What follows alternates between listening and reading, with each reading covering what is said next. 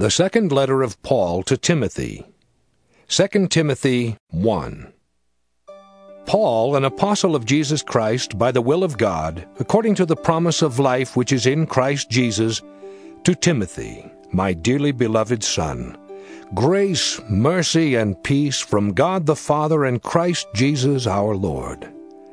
I thank God, whom I serve from my forefathers with pure conscience, that without ceasing I have remembrance of thee in my prayers night and day, greatly desiring to see thee, being mindful of thy tears, that I may be filled with joy, when I call to remembrance the unfeigned faith that is in thee, which dwelt first in thy grandmother Lois, and thy mother Eunice, and I am persuaded that in thee also.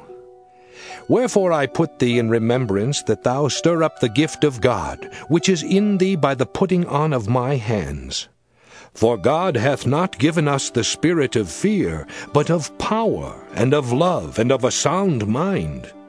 Be not thou therefore ashamed of the testimony of our Lord, nor of me his prisoner, but be thou partaker of the afflictions of the gospel according to the power of God, who hath saved us, and called us with an holy calling, not according to our works, but according to his own purpose and grace, which was given us in Christ Jesus before the world began, but is now made manifest by the appearing of our Savior Jesus Christ, who hath abolished death, and hath brought life and immortality to light through the gospel, whereunto I am appointed a preacher, and an apostle, and a teacher of the Gentiles.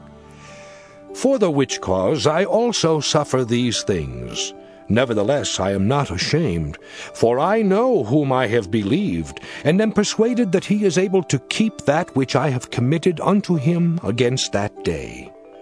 Hold fast the form of sound words, which thou hast heard of me in faith and love which is in Christ Jesus. That good thing which was committed unto thee, keep by the Holy Ghost which dwelleth in us. This thou knowest, that all they which are in Asia be turned away from me, of whom are Phygellus and Hermogenes. The Lord give mercy unto the house of Onesiphorus, for he oft refreshed me, and was not ashamed of my chain. But when he was in Rome, he sought me out very diligently, and found me. The Lord grant unto him that he may find mercy of the Lord in that day. And in how many things he ministered unto me at Ephesus, thou knowest very well.